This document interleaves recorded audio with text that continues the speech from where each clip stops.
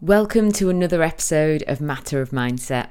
My name's Emily and I work as a mind and movement coach, helping people to feel happier and healthier in their mind, body and their life. As a coach, I bring mind and movement together to help people feel better about who they are, how they move and how they live. As a qualified NLP practitioner and now PT, I'm super happy that I get to do this work with people and support people to feel better in their whole life as well. So this podcast is a place where I share tips, tools, thoughts on how you can shift your mindset, how you can improve your life and feel better day to day. So today's episode is all about routines and why I think it's important to have flexible routines so that we aren't really hard on ourselves. And I wanted to talk about this because it's been coming up quite a lot with my clients over the past few weeks. A lot of people I'm working with at the moment have an urge to set routines both in the morning and the evening, and we're trying to work out what works best for them. And while I agree that having routines is really helpful, I think it's super important to put that flexibility in place. And I'll explain what I mean by that in this episode. Having routines are really beneficial for our mental health and our physical health. They help us to obviously reduce stress and anxiety in our lives. They increase positivity as well and can boost our mood. They help us to feel in control and they allow us to have those bookends either in the morning and the evening to help us take better care of ourselves if we do it in a supportive way.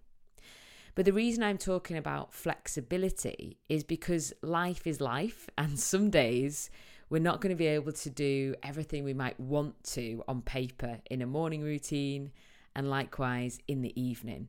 So I wanted to bring some honesty to well-being and just to reassure people that if you struggle with morning or evening routines, then that is okay. I'm going to talk a little bit about that importance of flexibility because we're all human.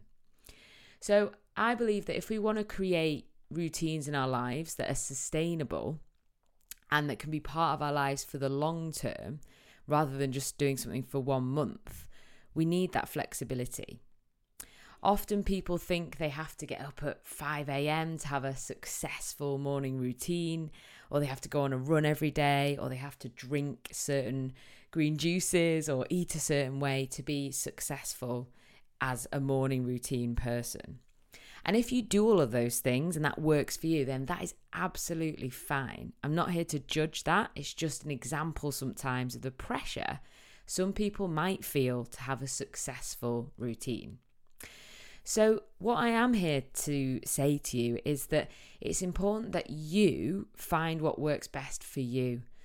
Routines are all about helping you feel your best, and that's exactly what the flexibility brings in as well.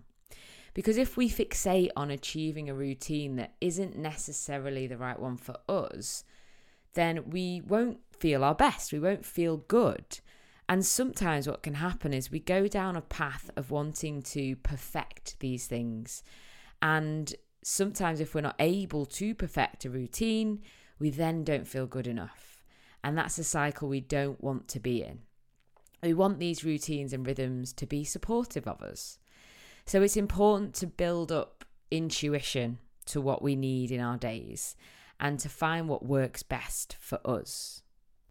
So before I talk a little bit more about morning and evening routines, because I am going to talk about what you can consider building into those two parts of your day to help you, I want to actually just explain a little bit more about what I mean by flexible routines. So when I say flexible, I mean not necessarily doing the same thing every single day, morning and night as a routine. I mean getting to the point where you're able to tune into what you need each day. You perhaps have tools in your back pocket and you can decide what you need in that morning or that evening. And you're okay to make that choice and have that freedom of choice. So as an example, in the morning, I now know that I like to have quiet time before starting work. I also know that I do better when I don't look on my phone straight away. I don't dive into emails and messages. So I remove my phone as best as I can from that morning. It's not in the bedroom and I'm able to focus my mind on other things. I love to journal and have a coffee in the morning, and I try to implement some movement as well into some mornings. And that can look different each day. Again, it's flexible. Sometimes I'll do some stretching, other days I'll go for a little short walk, and some days I'll do nothing. And I'll have a coffee, I'll have a bit of quiet time, but then I will get straight into my work. And it's important to share that with you, that my morning routine doesn't look exactly the same every single day. It is flexible. And I bring kindness to myself when I'm not doing a certain thing each day. Sometimes, again, as an example, I'll journal less than I did the day before. And that's what I'm getting at. I'm able to choose what I need in that morning and what I can fit into that morning, depending on what I have coming up and depending on how I feel. We're not perfect, and nor should we be. We have to try and be flexible so we can be kinder to ourselves and not trying to set ourselves such high expectations as well when it comes to this stuff. So one thing I will say as well is, if you do want to do something each day and it's kind of a non-negotiable, then that is all right. What I'd suggest, though, to relieve the pressure is, can you do less of it if you know you're going to have a busy day for the rest of your day? As an example, again, for me with journaling, I tend to do that every single day. But sometimes I'll only have a few minutes to do it. When other days I'll have more time. So I let that sliding scale of time either reduce or extend. So can you do the same with what you feel is a non-negotiable for you? So it's about feeling into what you need, not what you think you should be doing, and having that flexibility and getting to just try things out as well. So a lot of my clients at the moment are trying to implement morning and evening routines to help them feel better and to have more balance in their lives. So what I've been saying to them is to bring curiosity to these new things, to see these things as an exploration, as an experiment, to just try what works and what doesn't, rather than see them as something they have to succeed at, either straight away or ever. Because you're not a failure if you don't do something every single day. You either get to try it again, or you get to try something different. So what I find helpful as a reminder is, I'm just getting to know what I need, and I'm exploring what makes me feel my best, relieving that pressure and helping you to have a curious mindset instead.